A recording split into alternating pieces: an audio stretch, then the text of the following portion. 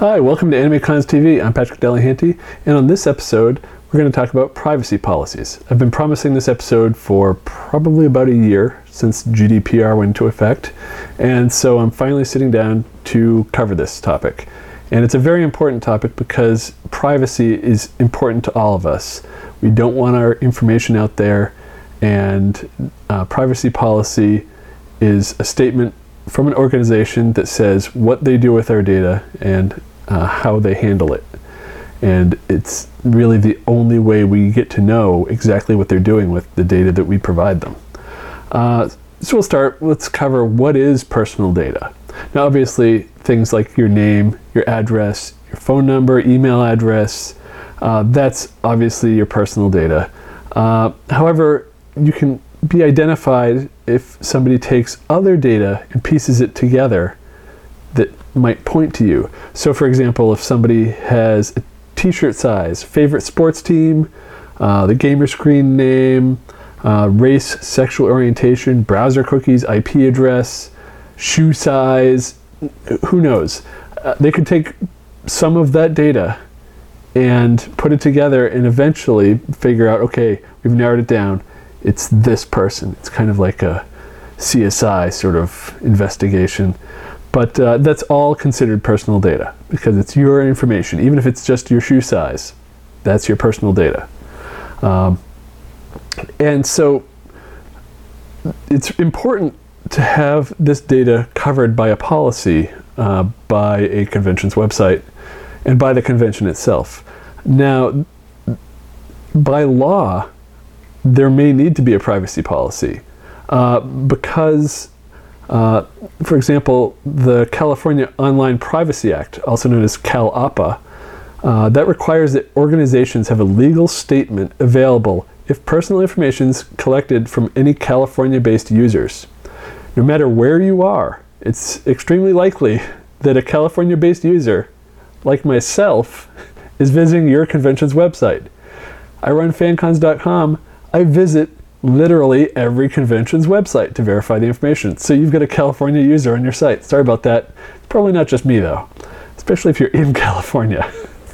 Now some examples in other countries could include Canada's Personal Information Protection and Electronic Documents Act, PIPEDA,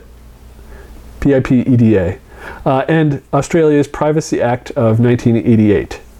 However, CalAPA and the European Union's GDPR, we'll talk more on that later, they're so broad and global reaching that most other privacy laws are covered as long as you cover CalAPA and GDPR. Some third-party services may actually require you to have a privacy policy. For example, Google Analytics, which many websites, probably most websites, use for analytic data of traffic to their sites, who's coming to visit, see what pages they visit. It's very popular, but if you look at the terms and conditions in Google Analytics, they actually require that you disclose that you use Google Analytics in your own privacy policy. So if you're using Google Analytics, you're legally supposed to have a privacy policy that says you're using Google Analytics. Probably want to put some other stuff in there too, but and this is just one example. If you're doing a Facebook app, if you've got Twitter cards, I think needs a privacy policy. Look into any third-party services you're using, whether it's Google Analytics or some registration service for your convention, social media, and see, okay, if I have this on my site, do I have to put something in my privacy policy?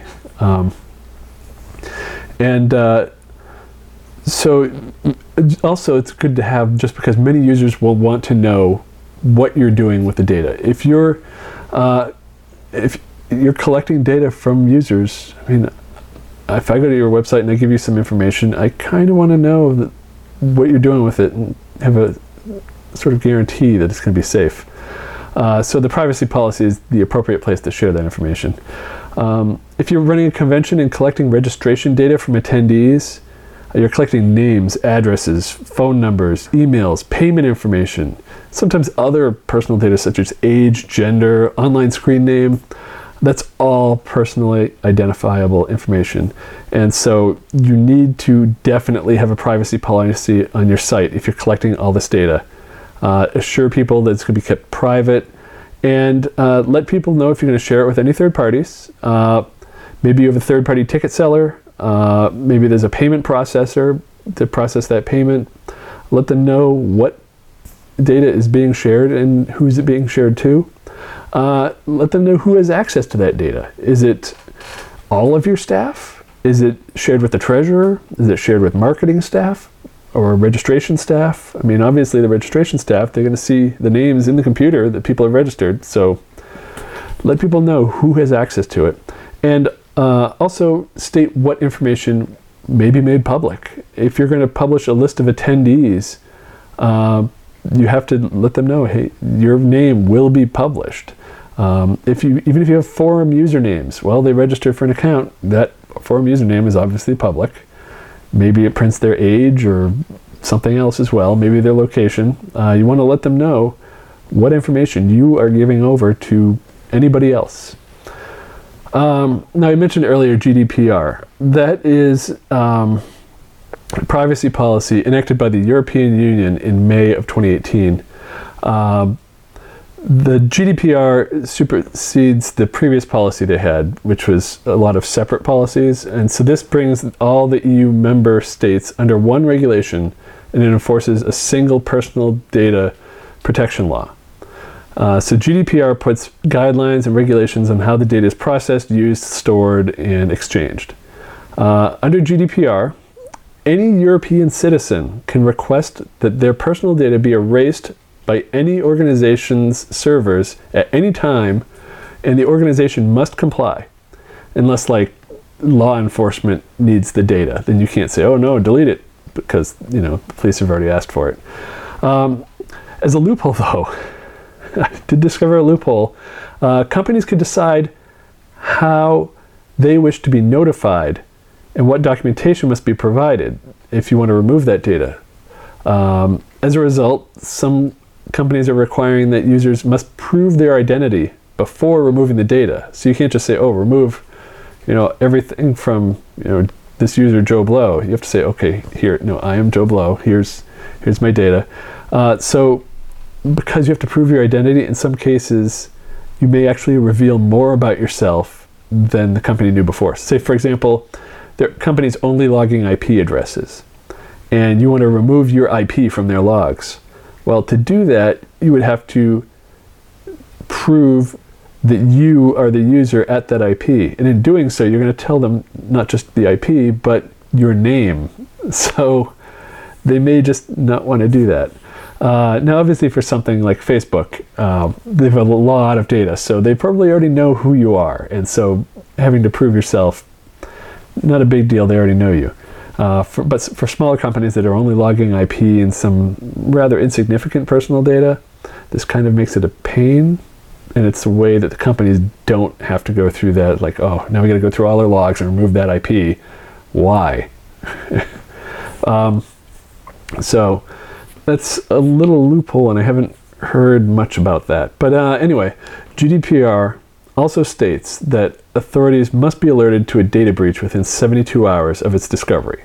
And that's pretty good, because you've probably heard that, this company or that company gets hacked, and it happened months ago. Well, this puts an end to that and says, no, you have to tell people that you had a data intrusion and do it within 3 days. So it's good that they're reducing that time that companies have just gotten away with before. Now, you may be wondering, okay, well, I have nothing to do with Europe. Why do I need to worry about GDPR? Well, organizations must comply with GDPR are those that are obviously in the European Union. But if you're not in the European Union and you process personal data of European Union citizens, or if you have more than 250 employees, or if you have fewer than 250 employees and your practices impact the rights and freedoms of European citizens and include certain types of personal sensitive data, then you need to comply with GDPR. So that's pretty much everyone. As an example, if you're an anime convention in the US and you've got a single visitor from Ireland on your website, and you've logged their IP address, then you've logged personal data of a European citizen, and you have to comply with GDPR. If you're a furry convention in Canada and you have a registration coming in from attendee in France, you definitely have to comply with GDPR because you have their personally identifiable information. Is it likely that a small organization outside European Union's ever going to be affected by GDPR? I mean, some convention in Kansas with 500 people, are they going to be affected? Probably not. However, GDPR coverage is it's a rather simple thing to add to your privacy policy, and it's better to just add the appropriate language now and be covered just in case. So you're probably thinking like, oh great, now we have to write a privacy policy and it's complicated, we're going to have to pay the lawyer and they're going to charge us so much an hour and blah blah blah. Well, it's not as daunting as you might think. With all the legal requirements from states and countries, drafting a privacy policy that complies with your needs and could stand up to legal scrutiny, it might sound daunting, but there are services out there that will actually aid in the creation of the privacy policy for you. My personal favorite is TermsFeed. I want to note that they are not a sponsor. I'm just a fan. I'm recommending them because I've used them for fancons.com and with companies I've worked with professionally. When I've needed to draft a privacy policy, I go to TermsFeed. And very happy with the results. And the one-time rate they charge is quite reasonable, and it's good for peace of mind, just to make sure you're covered.